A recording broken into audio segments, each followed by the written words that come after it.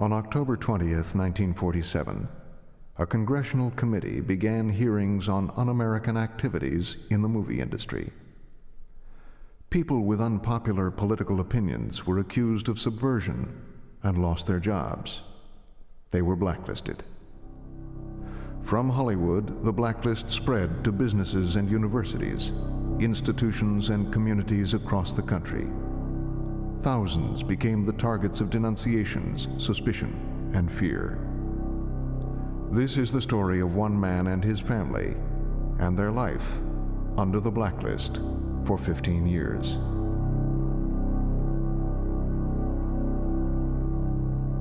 Blacklisted, Episode 3, A Long Way from Home.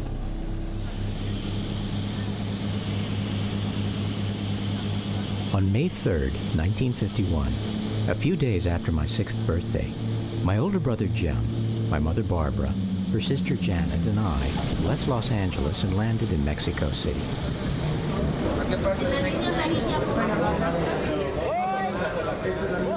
I spotted my father Gordon at the airport, a short, gray-haired man of 50 in a monocle and goatee, in a sea of brown faces, waiting behind the glass of the passport control. I felt an enormous relief. I hadn't told anyone, but for almost a year, I'd been pretty certain he was dead. Hello, Angel. My mother was still on 2 crutches from a recent hip operation. Oh, no, I'm fine. And the guards let us through customs quickly. And into the old Chrysler my father had fled across the border in 9 months before.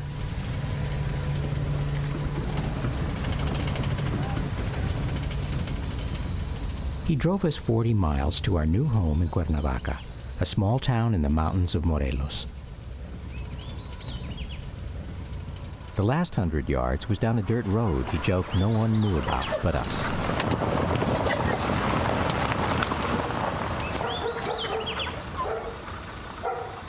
Our huge French poodle, Mimi, had arrived in a cargo crate the day before. I'd never seen her so excited. After nearly a year, we were a family again.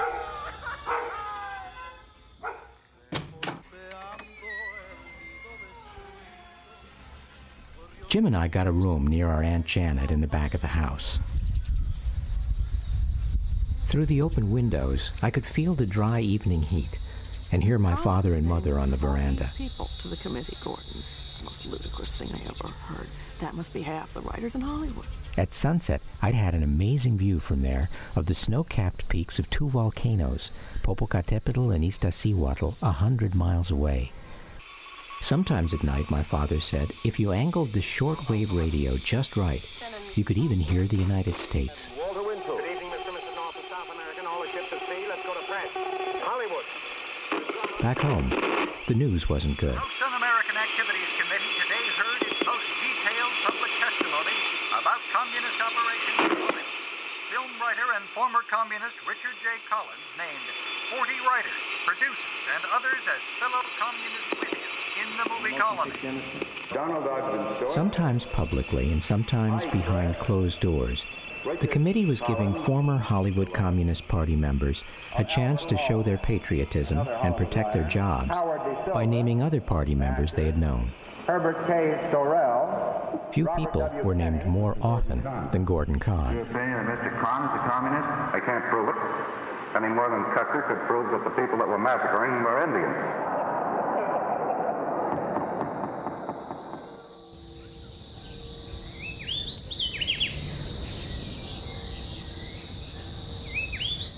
My father had been one of the first screenwriters to be identified as a communist during the committee's hearings over 3 years before in 1947. He'd also been blacklisted and hadn't worked a day since under his own name. Now the committee was back. Hundreds of others in the film business lived in daily dread of being called or identified as communists by others, and losing their jobs and reputations too. One of them was my mother's closest friend. Dear Barbara, every morning I go to the studio, drag myself through the day, smile, greet people, and wonder how they'll act if I get called. I take sleeping pills at night and wake-up pills to get me going through the day. Disavowing allegiance to the Soviet Union is easy. But it follows, and Follows. this is where the anguish comes in. This is where the anguish That one comes must in. be anti the party leadership. That one must be anti the party leadership in our own country, too. And name their names. And I don't know what I'll do if my luck can't hold out forever. I have to take my turn on the stand. Whatever happens, remember, Barbara, I will always love you. 2 weeks after we arrived in Mexico, Mother's friend got her subpoena and named 84 people, including Gordon Kahn. Kahn, a screenwriter, dodged a committee subpoena over 9 months ago and is reported to be in Mexico. The committee may order him back, Chairman Veldy asserted. We're anxious to talk to him. In other news, more suspected communists were fired from government jobs as President... Since he arrived in Mexico, my father had made efforts to keep our stay there as safe and open-ended as possible. To avoid going anywhere near the States, my father had secured residency papers from the Mexican government at great expense.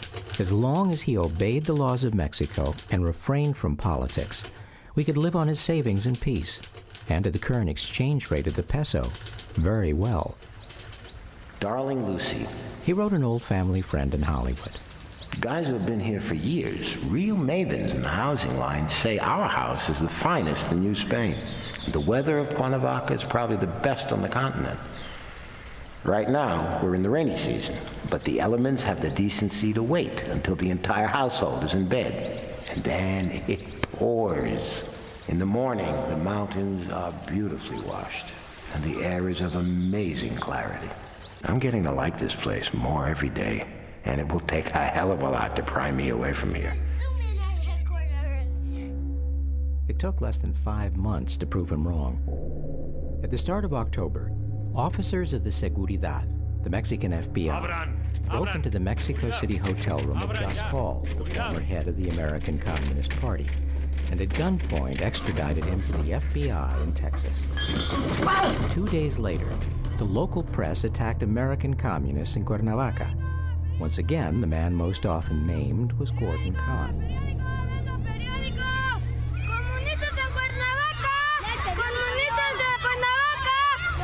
Gordon Kahn, a small man in a monocle recalled in Hollywood as a writer of E-pictures, has shattered the tranquility of the once pleasant resort of Cuernavaca with his communist cronies. As usual in his letters to friends, my father laughed it off. The front page of the Excelsior, the Mexico City Daily, had a headline: Gordon Kahn establishes communist New Hollywood in Cuernavaca, and proceeds to relate with exquisite freedom from facts that I have organized a group of fugitive writers and formed a company to make pictures. The whole thing had little adverse effect so far, except that bounders, renegades, and strolling musicians are cuddling up to me, asking for jobs. A Mexican friend of mine, after shaking his head over the stupidities regarding this nation's politics, said, "How the press has degenerated." Degenerated from what?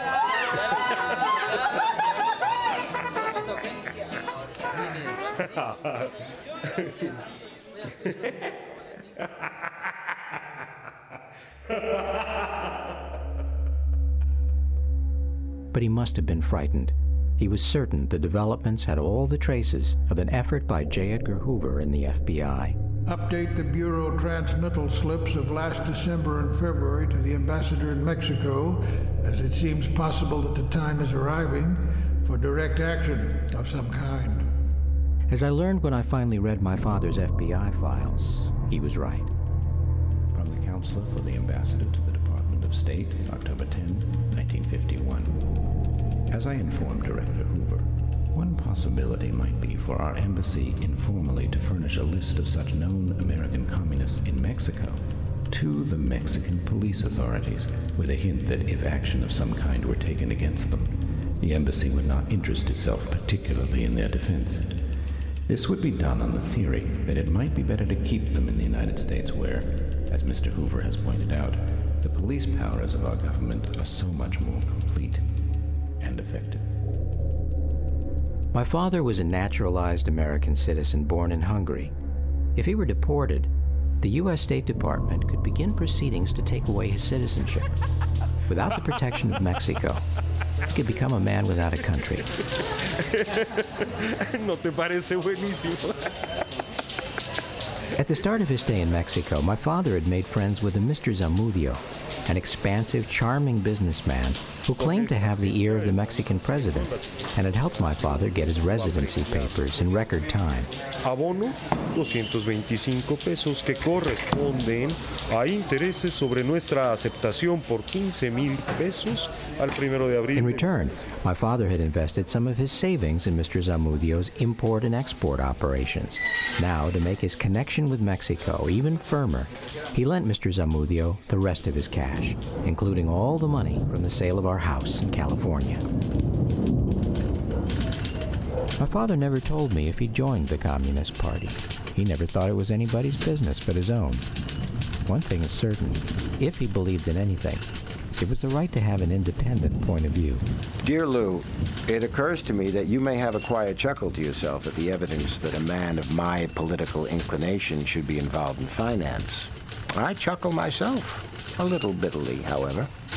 But since they blacked out my name in what I regard as an even shabbier market for films, and under the terms of my stay in Mexico, I can't work for a salary here, I have no apology, neither to the right hand nor the left.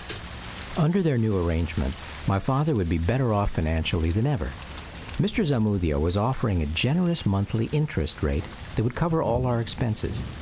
After 20 years of writing for others, my father could finally put Hollywood behind him and write something for himself. Not another Hollywood Western, but a novel that his children might one day read with pride. Deserted, I wondered and doubted and feared across all of Europe and the ocean until I stood where you stand, as you stand, Gilberto. He called it A Long Way from Home, the story of a 17-year-old Mexican-American named Gilberto, who flees to Mexico to avoid serving in the U.S. Army during the Korean War. Rooted in the politics of the 50s, the novel also drew deeply on his own past at the turn of the century, when he was a stranger in a new land called America.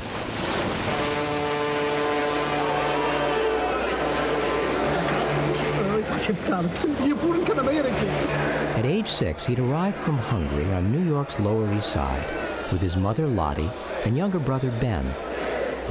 Chaim, his father, had left 3 years before and landed nothing better than a job as a slaughterhouse skinner and a tiny flat on Avenue C. Lottie, the mother and fighter in the family, got to work. She took in wash, rented out a room, sent the kids to synagogue, public school, and night school, and did what she could to open up America to her relatives overseas. My father never talked much about those early years of poverty in New York, but I have a studio portrait of his family from 1915. There were 6 kids by then, and they're all dressed up, holding perfectly still for the camera, looking somber and prosperous. It's an illusion.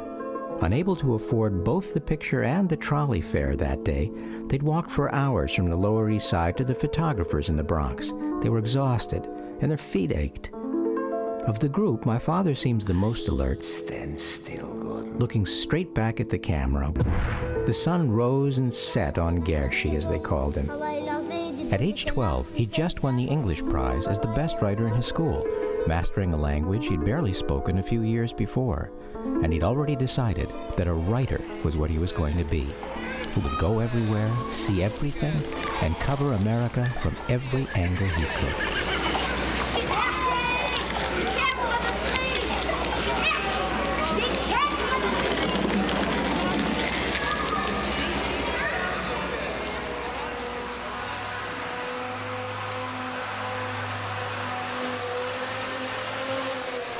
Within 6 months, Jim and I were fluent in Spanish and taking the bus on our own every day from home to the Zócalo downtown and school.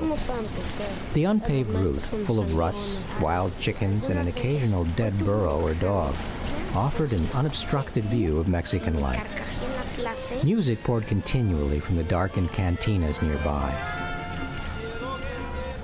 On one ride, a drunk young woman stumbled out from a cantina into the light and in a voice brimming with a broken heart, sang a popular tune called No Vale Nada la Vida. Life is worth nothing.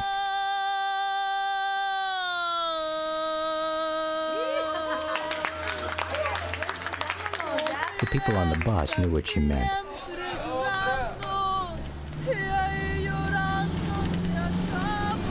As they taught us in school, from the dawn of their history, the proud and bloodied common people of Mexico had fought against invaders and lost, against the Aztecs and lost, against the Spanish and lost, against the French and lost, against the Texans when they were a nation, and against the Americans when Texas was a state.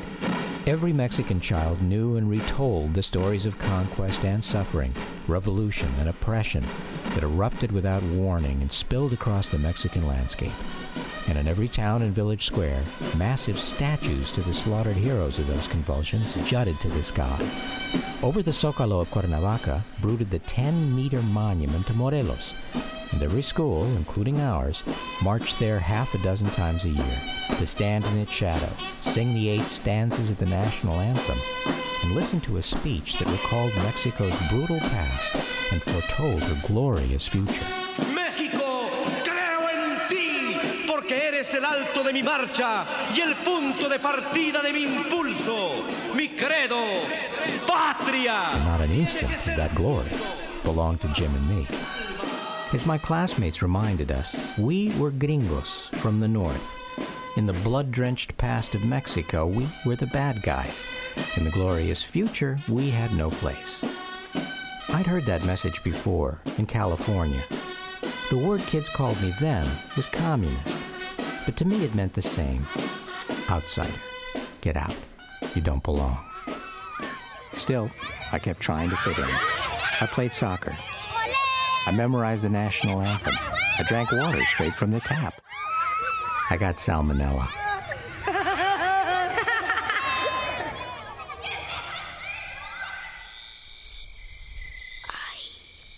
Simona necesito la medicina para el niño cada 2 horas. Get some rest. During the week I lay recovering in my mother and father's bed, I spent a lot of time listening to the shortwave radio and falling asleep at night to its crackling cargo of programs from the States. 14,000 wildly cheering legionnaires in New York hear General Eisenhower deliver a fighting attack on communism. Does anyone here think that America will ever surrender to that kind of a threat or talk? I'd been here in Mexico for almost 3 years now, and I wondered if I'd ever see the United States again. Superman! The land where I'd been born, that never lost a war, and that had the A-bomb, the biggest weapon in the world.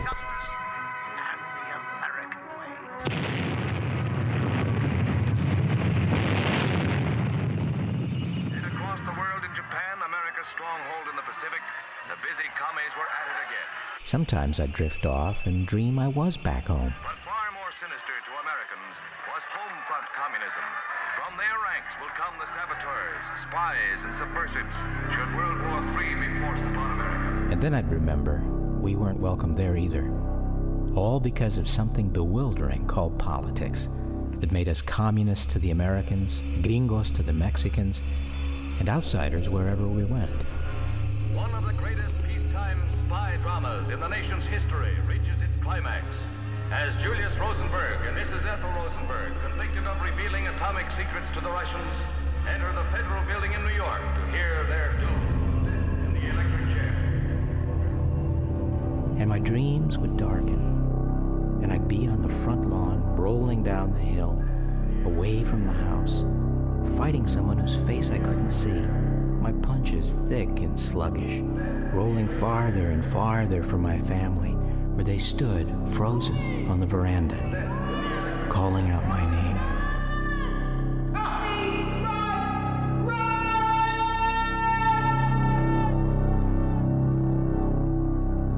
2 days later, they executed the Rosenbergs. When they threw the switch, Julius, the first to go, took 3 jolts of electricity.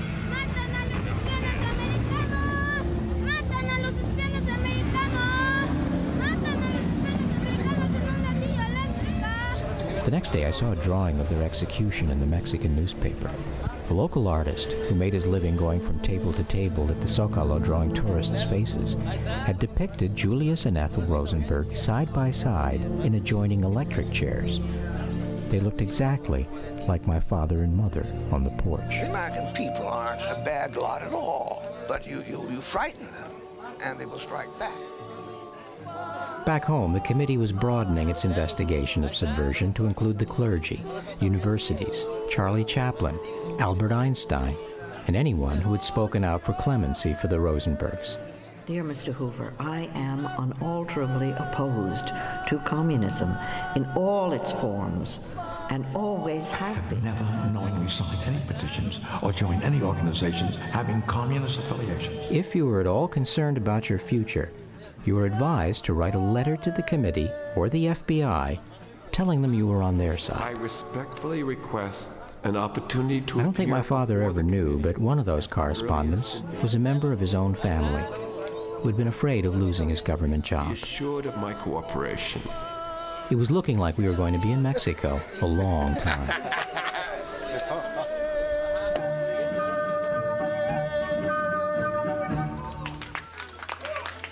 I would look for other satisfactions, like professional wrestling. On his next visit from Mexico City, Mr. Zamudio had promised to bring me a white satin mask, like the one worn by the country's top professional wrestler, El Santo, the Saint. A notoriously dirty fighter who never lost a match. El Santo had come to Cuernavaca recently, and I'd seen him fight, casting dust in his enemies' eyes, kneeing them in the groin, and never letting anyone see his face. Who knows? Maybe he was a gringo too.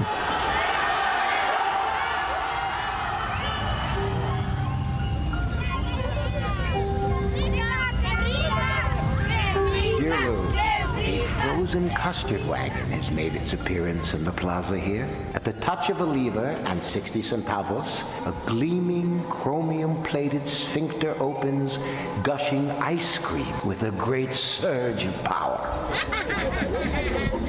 1953 saw a lot of new Americans in Cuernavaca for the sun, the cheap living, and the opportunity to make a new start. One of them started the town's first soft ice cream business, became a friend of my father's, and invited him to invest. Certain the ice cream would be as big a hit in Mexico as cotton candy, my father decided to call back his loan to Mr. Zamudio and put it in the new venture. But Mr. Zamudio wasn't answering. October 20, 1953. Called Zamudio to inform him of needed 17,500 pesos by first of month. Didn't hear from him. November 16. Left memo for Don Jorge about 40,000 by January 1. No reply. January 7. No action from Zamudio. Why is he avoiding me? As collateral on the loan, Mr. Zamudio had left some securities for my father in a safety deposit box in Mexico City. When my father's attorney opened the box, the securities were gone. March 2nd, disastrous news from Orozco as to papers. Horrible situation looming. Zamudio ducking out. Zamudio apparently had never invested my father's money and had been sending a little of it back as interest every month to play him along. Mother was in New Hampshire taking care of her sick father, and for a while at least, my father was able to conceal the bad news not only from Jim and me, but from her. But it was looking like Mr. Zamudio had skipped out with every penny we had. 3 weeks later in Mexico City, a month short of his 51st birthday, while trying to track down Zamudio for a meeting, Joe, my father collapsed on the street. Joe! His youngest brother, Joe, who was visiting from the States, helped him to a hotel where my father managed to pull himself together. The next day, my father's doctor told him that he had survived a heart attack. My father made Joe promise to keep the attack a secret.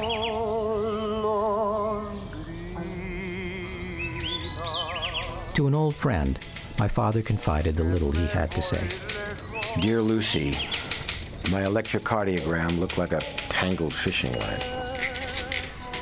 I have little to say about myself, dear, which has not been said better.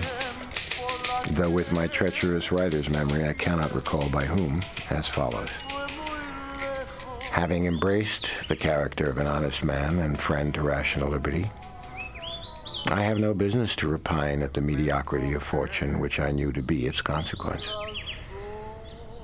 I miss your cheerful cackle over the phone and over the many Sierras that divide me from my friends. Immense affection to Joey and all your family. Gordon. When he finally broke the news to Mother that all the money was gone, he begged her to forgive him. Dear Barbara, all I want, sweetheart, is that you shall not lose faith in me. I have done, since I have met you, darling, everything for you, and I will continue to do so. Please believe me. It wouldn't be the first marriage destroyed by the Blacklist. Dear Gordon, 24 years ago, in Hollywood's Beth Israel Temple, I vowed to love you till death do us part. It's a promise I intend to keep, Angel. Remember, you married a New England product, built to last. I'll see you soon. Once again, to keep Jim and me from worrying, no one told us the bad news. Adios.